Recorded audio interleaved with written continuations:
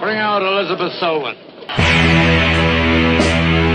The tortured souls cried out in agony as the flames mounted higher and higher. Burn, witch, burn, witch, burn, burn, burn. Those I've said, it is known today, the actual practice of witchcraft in 17th century New England. Man, I'm feeling itchy. I got a lot of rashes going on. Yeah, you know what? I felt itchy watching this movie about halfway through, and I'm like, oh man, like, you know, it's just your mind getting into, or, you know, being directed in that direction. So, you know, well, what's that black thing in the corner of my eye on the wall? Yeah, well, so and it's like that, you know, you get one bug on the floor and suddenly you got, you know, creepy crawlies, you know, you see a spider and next thing you know, you're like, oh man, what, scratching away and trying to avoid the bugs. My mortal enemy is ants. They've always been ants. And if you see one ant, it's like, oh, okay, this is my rule of living. I see one ant, I'm like, okay, I'm on alert. I see two, there's a problem, and I have to find out where they're coming from. It only takes two, and that's the problem for me, because you will never see two ants without there being a whole bunch more behind them. Yeah, yeah, but why ants? Why does that get to you? Because they get in your walls and build colonies and live there, and then they just I don't know. It's not because I'm scared of them. It's because they're like just an infestation. They're a force to be reckoned with. It's like nature trying to reclaim me. And I'm like, no. Nature trying to reclaim you? Well, they come into the kitchen and they get in your food. I've had fire ants get in the house and got in my bed while I was sleeping. Oh, shit. That's bad news. You know, Texas has fire ants. And yeah. So, yeah, they are a nemesis of mine. And I kill them anytime I can. Interesting. Well, in case people don't know by the title, this movie that we are about to discuss is called Bug. And, you know, against type, there's almost not a single bug to be seen in this film. Even by the characters in the movie.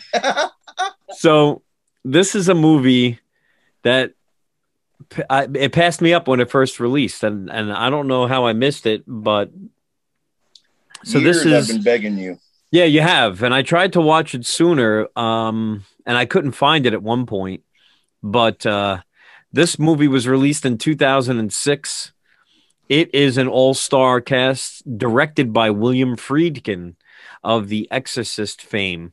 And in case, you know, you guys don't know Friedkin, he is an awesome, amazing director. If you get a chance to listen to interviews with him, he pulls no punches. He's one of the best. He did the movie Sorcerer, Boys in the Band, Cruising with Al Pacino. I don't know if anyone's ever seen this. They should. To Live and Die in L.A. He's definitely a colleague of Tarantino. I would definitely put him in the same tier. You should check this out. Ashley Judd and Michael Shannon and Harry Connick Jr. are all in this. Brian O'Byrne is in this. He plays Dr. Sweet. And even Lynn Collins as Ashley Judd's friend. And there's not a lot of people in this film. Nope. And there's not a lot of scenery changes in this film. And about what, 4 scenes, I think, or 4 different settings. Yeah, there's the grocery store / liquor store. There's the bar, and then there's parking lot. Right, a parking lot, and then there's the motel room. Yep, I don't think there's anything else. And that's it. I don't think there is anything else. And I think they're at her friend's apartment. Or no, maybe that was all in. No, that was all in. Yeah, never mind. Yep, yeah, it was all in the hotel room. So an unhinged war veteran holes up with a lonely woman in a spooky Oklahoma motel room. The line between reality and delusion is blurred as they discover a bug infestation. So I remember when we started talking about this, you're like, dude, this doesn't really do it justice. It doesn't explain what this film is. And what was the analogy that you gave me? Oh, I don't remember now. Oh, remind me. Do you know? No, I don't remember, which is why I'm like, oh, that was really good. But if you think of it, just blurt it out. But Okay. so this is a disturbing movie, and I like movies that are really psychological in nature, and they blur the line between reality and you kind of along for the ride in this movie. Ashley Judd is a very lonely woman. She is doing her best to avoid her life, really. You find out later it's uncovered that she lost her son, and the child was not isn't wasn't killed, but was actually taken from her while she had the child in in a store. She was shopping one day. But Abducted, yeah. but you don't. I wonder, like, did the alcohol stem from the loss of her child, or was the child lost due to her alcoholism? It's not really. There's a lot of Never made ambiguity. clear. Yeah, there's Yeah. a ton of ambiguity in this film, which is one of the things that I love. And we've talked about these types of things again and again. Personally in our, other discussions, I've talked about this with Omar, and you and I've talked about this. I love when you don't know if the threat is real or not, or if it is real, you don't see the threat. It's kept in the shadows. And I like mystery in dealing with these characters. And Michael Shannon is a mystery. His character is so strange and intense, And yet relatable.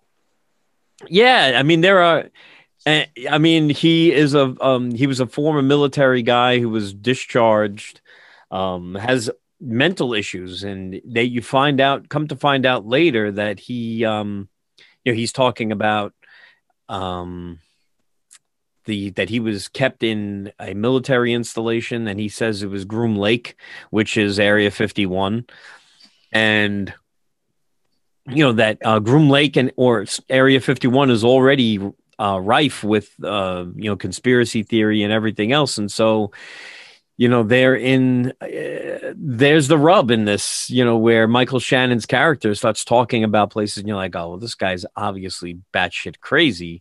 Everyone and their mother knows Groom Lake or knows Area 51. And so it seemed kind of heavy handed. And he's like, oh, these doctors, people are looking for me. I don't want to get you involved. But Ashley Judd is like so lonely and sad. And she's been trying to dodge her ex-husband, Harry Connick Jr.'s character, Jerry Goss. She's been trying to avoid him, but the phone rings and no one's on the other end of the line at the beginning of the film. And she's like, Jerry, you fucking asshole. Like she starts ripping into the silence on the other end of the phone line. And you don't know if it's Jerry or not. But, so the paranoia sets in right at the beginning of this film. And I think because of her loneliness, because of, how sad and depressed, and she's a person at the end of her rope. She's a bad alcohol. There's empty bottles all over the cocaine. There's coke. I mean, she's obviously got issues. Escapism. Yeah. Yeah. So her friend Lynn Collins' character RC is also a bartender, a waitress, and they come home late one night. You hear an odd noise? No. All right. Popped in my headset. Anyway, she comes over to Ashley Judd's hotel room that she's living in. It's a motel room, and her character Agnes, they're hanging out, and Michael Shannon comes from the bar with them, and they start to all hang out, and they're talking and whatnot. RC gets a phone call, and her friend's in trouble, so she leaves, and Michael Shannon decides that he's going to stay. Ashley Judd's like, oh yeah, that's cool, and they're going to hang out. And Michael Shannon's like, you don't have to worry about me. I'm not really interested in sex. He's like, it's not my thing. I think, relationships are difficult as it is without making them more difficult. And so he's like, you really don't have to worry about me. And she's like, oh, well, thanks for the compliment. Like, you don't want to have sex with me. She's like, not that I was interested anyway, but, so it's like, they're both so fucking damaged And you think, well, maybe she's worse off than Michael Shannon. Maybe he's like, he's more even keeled than she is. Well, see, that's the thing. It's such a slow buildup. You don't know anything about him having issues other than being a little odd until almost halfway through the film. Right. So they start spending time together. He sleeps over. She wakes up the next morning and the shower's going. And so she starts talking, and he finishes in the shower. The door opens up, and it's not Michael Shannon. It's her ex-husband, Harry Connick Jr.'s character, Jerry. And he's abusive. And so right away she's freaking out because Michael Shannon's gone. And in his place is Harry Connick Jr. And you find out that he just got out of jail. He's got all kinds of things. She wants him out. And rather than him listening to her, you realize that he's an abusive piece of shit, and he starts hitting her. He's smacking her around.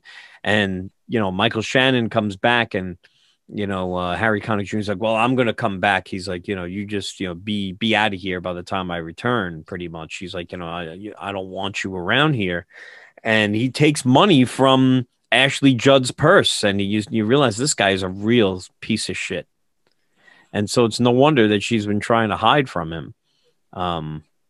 But the intensity ramps up from there. So what did you love most about this film? I mean, I hate to give some stuff away, but there's a real manic paranoia to this movie, and it's very creepy.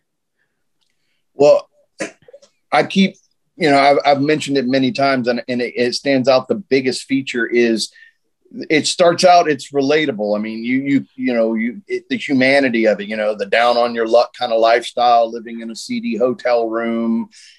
We've all heard stories, if not even known people who have experienced periods of their life like that. And you start to feel a little empathy, to the character. And then this guy comes around and you're already on alert, because here she is expressing fear from her ex-husband. And now you have and so she's obviously a little anxious about men in general. And then this guy is just going to stay, and everything got weird, but everything was okay. It kept getting reassured that everything was okay. And then the freight train lost its brakes. Mm-hmm. And I described it as a freight train reaching the top of a mountain. It takes a long time chugging up there, and then all of a sudden it crests and no brakes on the other side of the hill, and it just went. And then your brain can't even hardly keep up with the dialogue and the thoughts, and it's manic, and that's what I loved about it. It just became absurdly absurd quick. It really did. I mean, the one minute they're just talking about the banality of life, right? They're talking about things that they've done or what they're dealing with, and they're both really fucking damaged. But then, they have sex and they wake up like in the middle of the night, like after they've done it for the first time. Michael Shannon sees a bug in the sheets, or he sees a bug on her, and she doesn't see it. He's like, no, look, it's here. And he's like, she doesn't see crap, but she goes along with him anyway. Right. Well, she goes along with him because she's so lonely and she's so damaged. She's afraid of losing even this stranger. And he's basically a stranger. She's only known him for a few hours. And so he was going to leave, and she was pissed off because she's like, I really liked having someone here. It doesn't matter whether or not we're having sex or if we're in a relationship or not. She goes, I just liked having someone around. It made me feel, it comforted me. And Ashley Judd is such a great actress. I wish she was in more stuff. I don't know why she got out of acting, but she was great in this movie. And I liked how the character devolved into this just paranoid, schizophrenic mess along with Michael Shannon's character. And Michael Shannon is always on 11. He's always in, there's a smoldering intensity to him. It doesn't matter what he's in, it's like from Boardwalk Empire, or he's playing Zod in the new Superman. He's just badass in whatever role. And he takes that to that, to the nth degree in this role. And, later on in the movie, as the plot develops and you come back into their room And you realize that maybe a couple of days have gone by. The entire room is covered in tinfoil. And it's like, you joke around. Everyone's like, oh, well, this paranoid freaks, they're wearing their tinfoil hats. So their mind, so then they're not reading their minds, or the aliens aren't going to friggin' broadcast to them. But they take all this fly paper and bug zappers. So they have these bluish looking, black light almost in the room. So it starts off with like one bug zapper, and then suddenly there's like 30 bug zappers in this room, and all the fly paper, and then it's like it's in stages where it goes from that till the room is completely covered. And so he believes that there's a colony of microscopic bugs implanted in his teeth. So it went from being on his body, being in the bed, being where he freaks out and takes his shirt off because he's like, their friend, RC, this woman, is like, you're fucking crazy. There are no bugs in here. And he's like, what? Are you kidding me? And he pulls his shirt off, and he's got these lesions or these bug bites or scratches or whatever that's all over his body.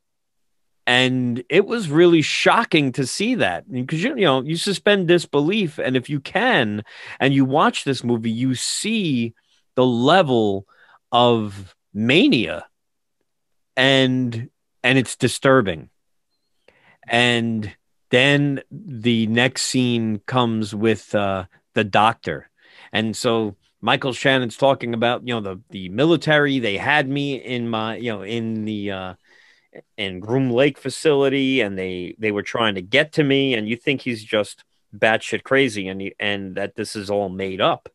And then suddenly Harry Connick Jr. shows up in the film with this doctor, seemingly from Groom Lake, that that Michael Shannon knows. So now I'm like, holy shit! Well, maybe that is real. Then you start thinking maybe these bugs are implanted. Maybe this is something but you don't know. It's really left.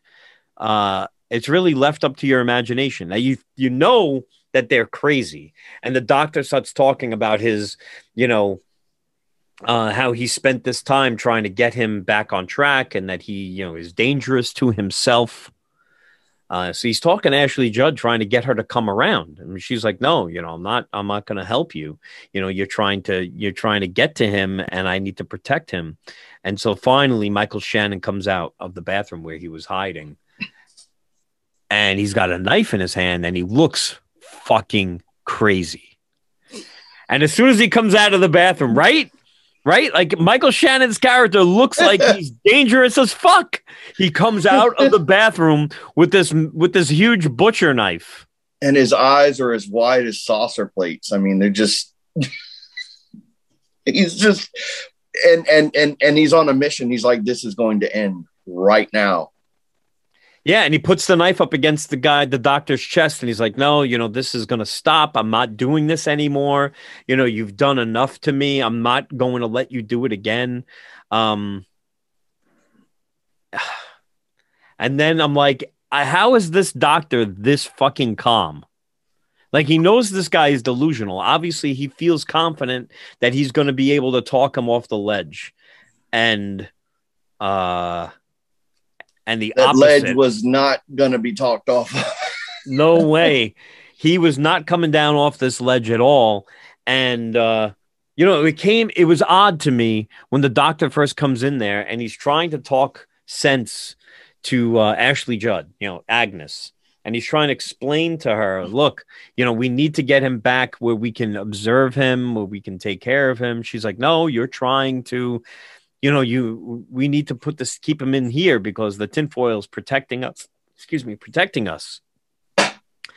from the mental, the mind waves from these aliens. I mean, they're going into tons of conspiracies. It was just off the rails at that point. And so the doctor says, "Oh, you mind if I have a hit from this?" And he starts smoking whatever you thought maybe was meth or maybe it was crack. I thought maybe he was just smoking weed, but I don't know. It was tough to tell. But whatever it is, it's some kind of glass apparatus. Yeah, it was a glass pipe, and I don't know if what drug was in there. But the doctor takes a look and then takes a hit from whatever drug is in there. Yeah, so I'm like, holy shit! Even the doctor is off the rails a bit. Like, he's dealing with some shit too. So anyway, prior to this, Michael Shannon's like, there's bugs and there's something, a microscopic implant in my teeth. And Michael Shannon takes a pair of channel locks and clicks it onto one of his molars and proceeds to tear a tooth out of his mouth. And he's screaming as he's doing it, which makes sense because I was screaming watching him do it. And he tears one out, blood dripping out of his mouth, and then he goes nuts. And she's like, Ashley Judd's character's like, "No, stop it, Peter," And he goes in again and goes to the back to another one of his teeth, and you hear him like screaming like intensely. There was some of the best acting in this movie, and Michael Shannon's character tears another tooth out of his mouth. I was cringing the entire time that this was taking place. Yeah, it's one thing to consider someone doing that for the first tooth, but to go back for a second is utterly confirmation that the dude is insane. Yeah, absolutely. It was just such an intensity to it, and you just when you think it's not, they can't get any worse. The doctor comes, Peter comes out of the bathroom with this knife. The doctor cannot control Peter. He is way off the deep end, worse than ever. And he proceeds to stab repeatedly Dr. Sweet again and again. I mean, because he's a synthetic robot. He's not real. He's not real. And he's like, look, let me show you. I'm showing, because Ashley Judd's he screaming. What are you doing? In the blood and guts. Yeah. Yeah. Like in the open wound. He sticks her hands in there and they're just, he's like, look, he's not real. He's a robot. He's a robot. And he's not. He was a human being. And that's part of his paranoia. So now you're like, oh, wait a minute. So this isn't a delusion. Because at first I'm like, is this guy even here? Because the doctor starts smoking weed or smoking drugs in the room. I'm like, that seems so out of character for a doctor to be doing that. So I was like, maybe this is just a figment. And then you just Michael Shannon proceeds to get Ashley Judd to kind of come up with a scenario of why, this is all meant to be, that her son was stolen. And, he was like, tell me, tell me the story. Tell me what happened, and she just, from her insanity, creates this entire made up scene where, she met Michael Shannon, the baby was taken from her and all this other stuff. Oh, when Dr. Sweet came in here, he tries to get her to rat out Peter. Where is he? Let's, I'll help you find your kid. Yeah. I'll help you find your son. And she's like, what? Where he is. And that causes her to lose her mind. And Michael Shannon comes out. He's like, he's not going to help you. He doesn't know. Like they took your son on purpose. And so they come up with this incredible conspiracy theory, convincing that her son was kidnapped by the government to lead her and Peter to meet each other, and that both were separately infected with bugs. The bugs were meant to mate with each other, and her bugs were meant to mate with his to take over the world. But the thing is the conversation was a frantic, manic spiral of them just leading one thought into the next, and it was like a tornado of thoughts crescendoing up into this ultimate ending, and the dialogue was in a way in which you could feel how their brains were just vomiting these ideas. Yes. And making connections where there were none, and creating this entire elaborate fictional story to match their mental state, not because it made any sense. Right. It was like a manic stream of consciousness of just random ideas that they were throwing together so they could create this narrative, which leads them to my bugs mating with your bugs so these bugs can take over the world. So in order in order to prevent this, they have to destroy these bugs, this infestation. And so they pull these sheets off of these tanks. They have gasoline and they douse themselves with gasoline. And at the very end, Michael Shannon, almost in like a split second, he kind of is able to turn it off, and he looks at her and says, "I love you." And she's like, "I love you too." And then he lights them both on fire. And in that moment, Ashley Judd inhales, takes like, and you see this recognition on her face, this horrible recognition, like the fire that engulfs them. She recognizes, like, I just made the worst mistake of my life. That in that moment, and it was just a look on her face and a gasp of air. It was just something so simple. No words needed to be discussed, but it was at that moment where she has that split second of clarity and the entire fucking hotel room goes up in flames. And that's it. And that was it. But here's the weird thing. During the end credits, there's toys in Agnes's room. They're shown completely intact. There's no sign of aluminum foil.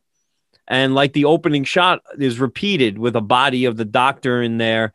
And he's not destroyed by fire or anything. So it's like, wait a minute. Did the conflagration happen? Or didn't it? No idea. Yeah. And you don't fucking know. The entire thing is left ambiguously. So they could both be back in cells for all we know. Right. We don't know anything. Obviously, the one thing that we do know is that, Dr. Sweet apparently was killed because he's still in the room. But was the fire also a figment of their imagination? Where are they? We have no clue. Well, her ex-husband who brought the doctor was kicked out of the room by the doctor because he was adding, stress to the situation. Right. And you never see him again. And he supposedly has been just waiting outside the hotel room for the doctor to come back out, but you never see him again. Right. That's another weird aspect. I mean, all that screaming and stabbing and then a fire and he's just outside doing nothing. That doesn't make any sense either. It was damn good. This is such a great movie. It's, if you like movies like a slow burn that slowly reveal a character study in madness, this is a movie that you should get into. It is a drama, horror, thriller. If you don't like movies that are confusing or don't have an obvious ending and don't put a pretty little bow on it, don't watch this movie because you will be frustrated beyond belief. But if you dig stuff that is purposely ambiguous and that leaves you to really fester in the madness of these characters, Ashley Judd and Michael Shannon are perfect together in this movie. They just did such an incredible job. I loved it. I thought it was really solid. So, and I know you like this movie too. If you were to rate this movie on a scale of 1 to 5 bugs, how many bugs would you give it? Oh, definitely an 8 because it's worse than a bug. It's a spider. It's horrible. On a scale of 1 to 5, you're an 8. Yeah, no, it definitely, or a 6 because insects have 6 legs, whichever you choose. But, okay, there you go. But definitely a 5. The thing with this movie is its title. I think that ruined its notoriety because there's a lot of people who are squeamish about bugs and insects. And they see a movie called Bug and they don't even go and see it because they're like, oh no, I don't want this movie has it's a sleeper because of its name. I think so too. People don't like creepy crawly movies. They don't like having bugs crawling all over the screen and seeing that. Don't worry about it. That's not this kind of movie. Nope. You don't even see any insects. I mean, there's a couple of like what they're imagining in their head moments where they show like the head of a praying mantis and stuff. But other than that, those are just like momentary flashes on the screen. that give you a little more theatrical impression of their thoughts. But there's nothing there in this movie of insect related. Right. He sees these bugs and he calls them aphids. And which are plant bugs. Yeah, I mean, right. And so, these are the aphids that are coming to implant in his body. And well, you know what's absurd about that? Aphids are actually, there's a little scientific trivia, but aphids are actually like cows in the insect world. Ants will take aphids and build environments like leafcutter ants. They cut the leaves up, take them down into their nest, and feed them to the aphids, who then eat them and produce a sugary resin that the ants then harvest or milk from the aphids and feed their young.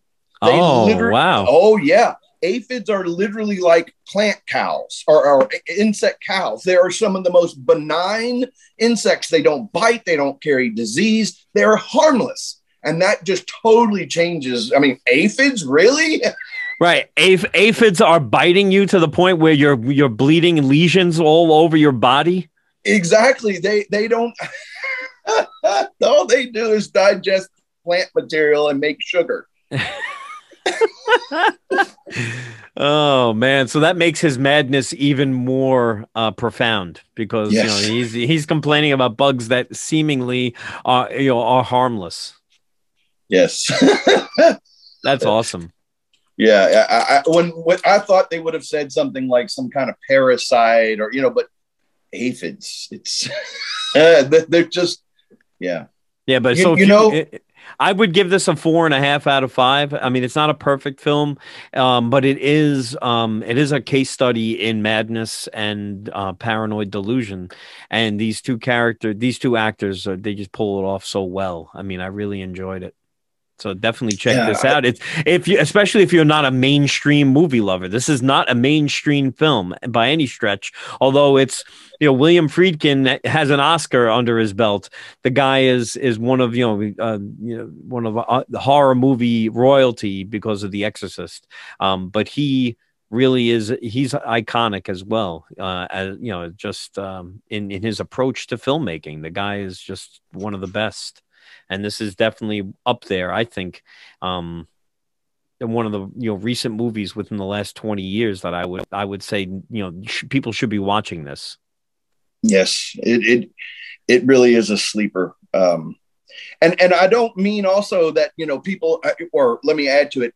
There's people who won't watch it because they don't like insect related movies, but it also gives you the impression, just based on the title, that maybe the movie is going to be like, Eight-Legged Freaks type movie, where it's going to be some comical horror with bugs and it just, there's multiple genres that title could cover. And if you're not interested in any of them, you wouldn't know. You just would not know what this movie is about from the title. Right. I wish I could remember my analogy. Me too, because it was perfect. I don't even have a beginning of it, but yeah. I know. But so you guys should check it out. It's definitely highly recommended. It was a solid movie. And if you're a fan of either one of these actors, then you owe it to yourself to check it out. In addition, I'm reading I just finished reading Quentin Tarantino's Once Upon a Time in Hollywood. Definitely an interesting take on the movie, which I absolutely loved. And I heard that there was a director's cut of the movie that was supposedly in the works to go up onto Netflix. It was going to be like a 5-hour version of the movie. Good Lord. And that's so I found out that was hyperbole. So that's not the case, but it would be great to see a director's cut of that film. But I got into this book that was given to me by my buddy Rob from Terror at Sintai, who's been on this podcast a few times, and we reciprocated onto his YouTube channel. He let me borrow a book called Shock Value by Jason Zinnemann, and it's basically how a few eccentric outsiders gave us nightmares, conquered Hollywood, and invented modern horror. And so it kind of starts off where he talks about how Hitchcock was like a member of the old guard for Hollywood. I mean, for Hollywood horror. And, like even Vincent Price was, a horror icon for so long. And I have nothing negative to say about either one of these because I'm a fan of both, and especially Vincent Price. But they represented kind of the old approach to horror movies where it was meant for a younger audience. It wasn't taken seriously, sometimes delivered with a solid tongue in cheek, or with a sense of humor about it. But at the end of the 60s, we got Rosemary's Baby with Roman Polanski. We got George Romero's Night of the Living Dead. And those two kind of set horror on its ear. And they were taken seriously. There was an adult perspective. Polanski's Rosemary's Baby was iconic, and how it was shot and delivered. Even at the very end, you only get a piece of the devil's child. You see his eyes, he has his father's eyes, that type of thing. But George Romero shooting in black and white out of necessity turned it into, like a documentary. And, he didn't turn the camera away from these ghouls tearing people's guts out and eating the flesh of humans. And, the main character being African-American, and it's iconic now. We talked about it probably ad nauseum, but, the main character is a black man in 1968, and he's in control. He's in the driver's seat. But even to the point where, he smacks a white woman on the face, to get her to stop being manic or crazy. She's losing her mind and in shock, to threatening Cooper and telling him, hey, you want to be boss downstairs? Go ahead, stay down there. I'm the boss up here. And so he was very much an iconic character and set the tone for horror movies going forward. But this book is really very interesting. So, but it also talks about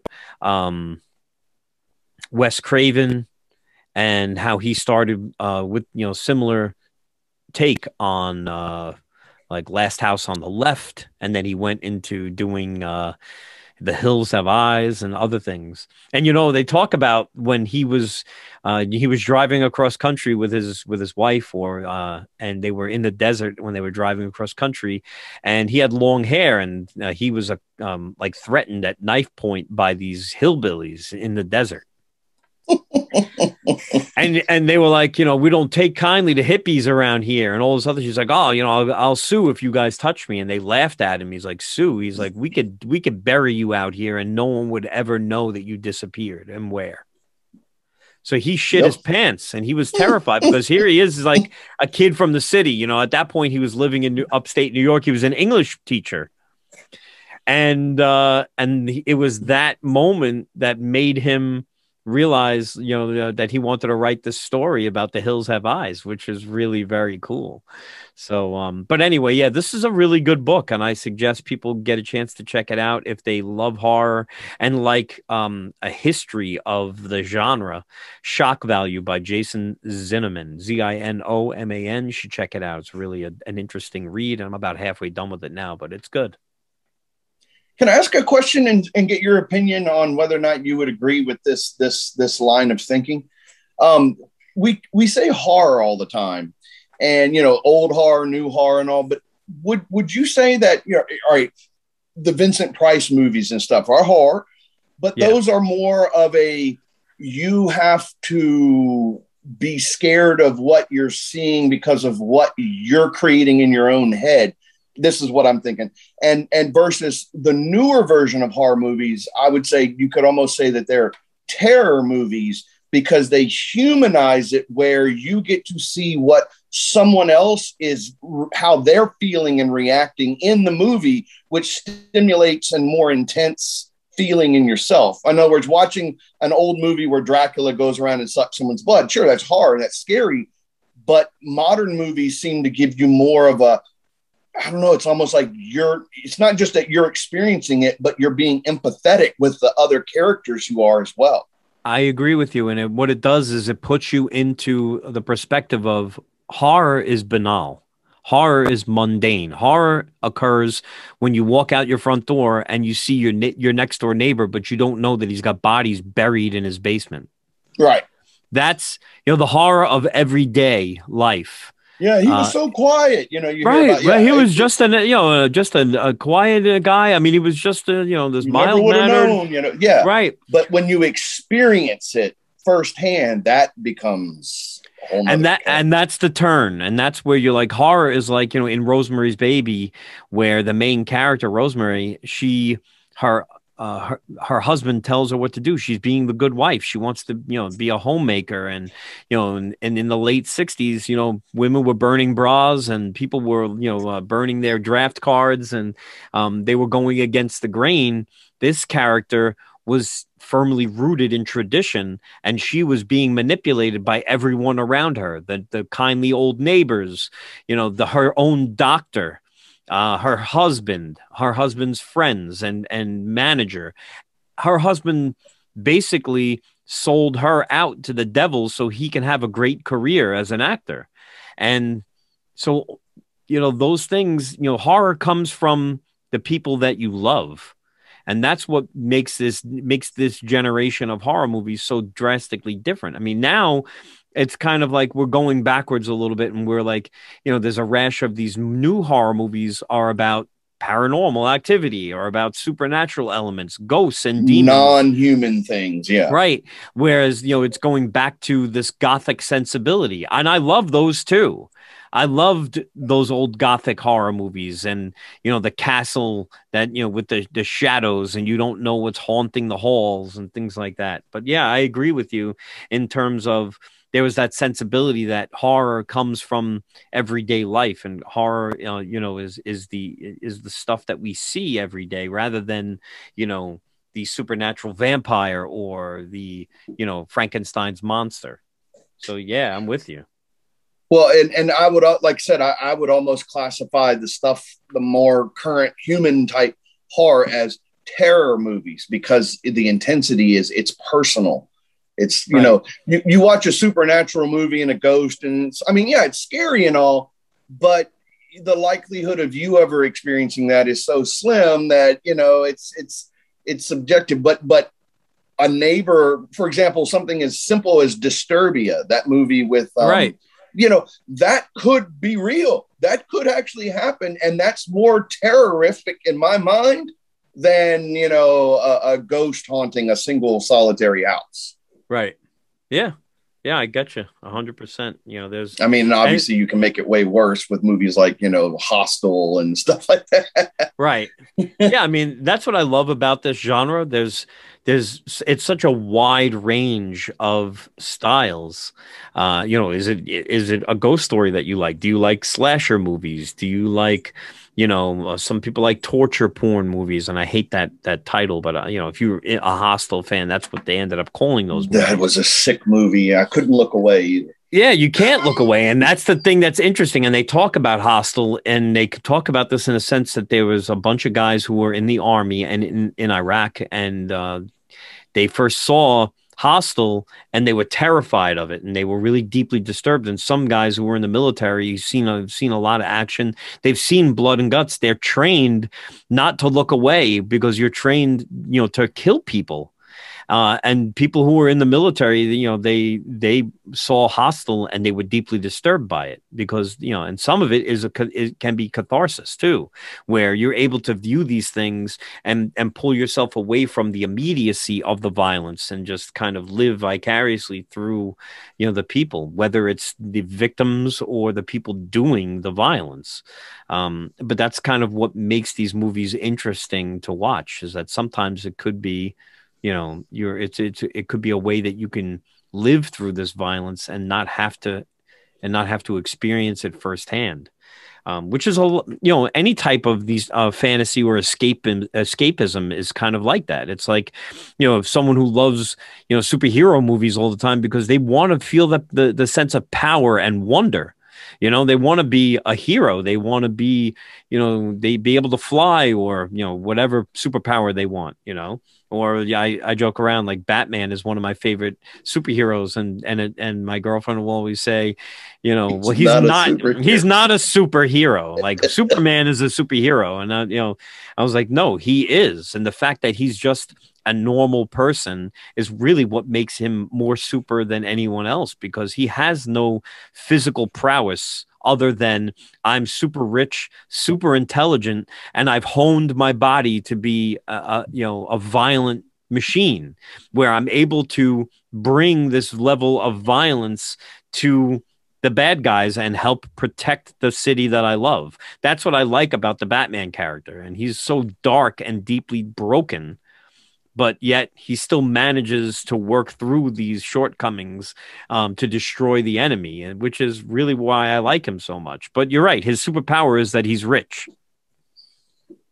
Versus Heath Ledger's Joker, his superpower is that he's clinically insane. Right, exactly. So everyone's got these, the characters that or the thing that they like. I have a friend of mine who loves slasher movies. That's his go-to. He loves them. But that's such a trope. I mean, everyone can do it. You just run around and kill people. But I like that. I like them too. Don't get me wrong. I love they're them. Entertaining, but I don't find them to be scary. Right. Sometimes they're not, but there are some jump scares in it. There are moments where you're like, oh, this is great. But sometimes it's about the set pieces, and it's fun to watch how, George Romero, it's funny to watch how those gags happen. What's going to happen next? Oh, this guy's getting his head torn off. You know what I mean? And now I'm like, oh, shit, how did they do that? It's like, watching a magic trick. One of the more original movies that I've seen, and I've mentioned this to you, that crosses multiple genres, and I don't even know if you could put a label on it, because it was a slasher, it was supernatural, it was conspiracy, and that's Cabin in the Woods. That movie just really did it for me. I love that. That was so cool. Yep, and I love the end where they're in there and there's like all of them in the cubes, and and I love looking through it. It's like, oh shit, Hellraiser and or whatever, like insert monster or a nod to every single horror film that you've ever watched. It was brilliant. I mean, even the unicorn was impaling the dude. Right, like, right, yes. Yeah. I need to rewatch that movie. It was so good.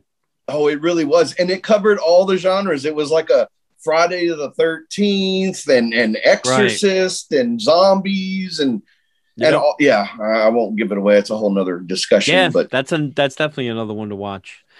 So we hope you enjoyed this review. We hope you kind of get a moment to check out Bug online. You won't have some lotion available though, anti-itch lotion.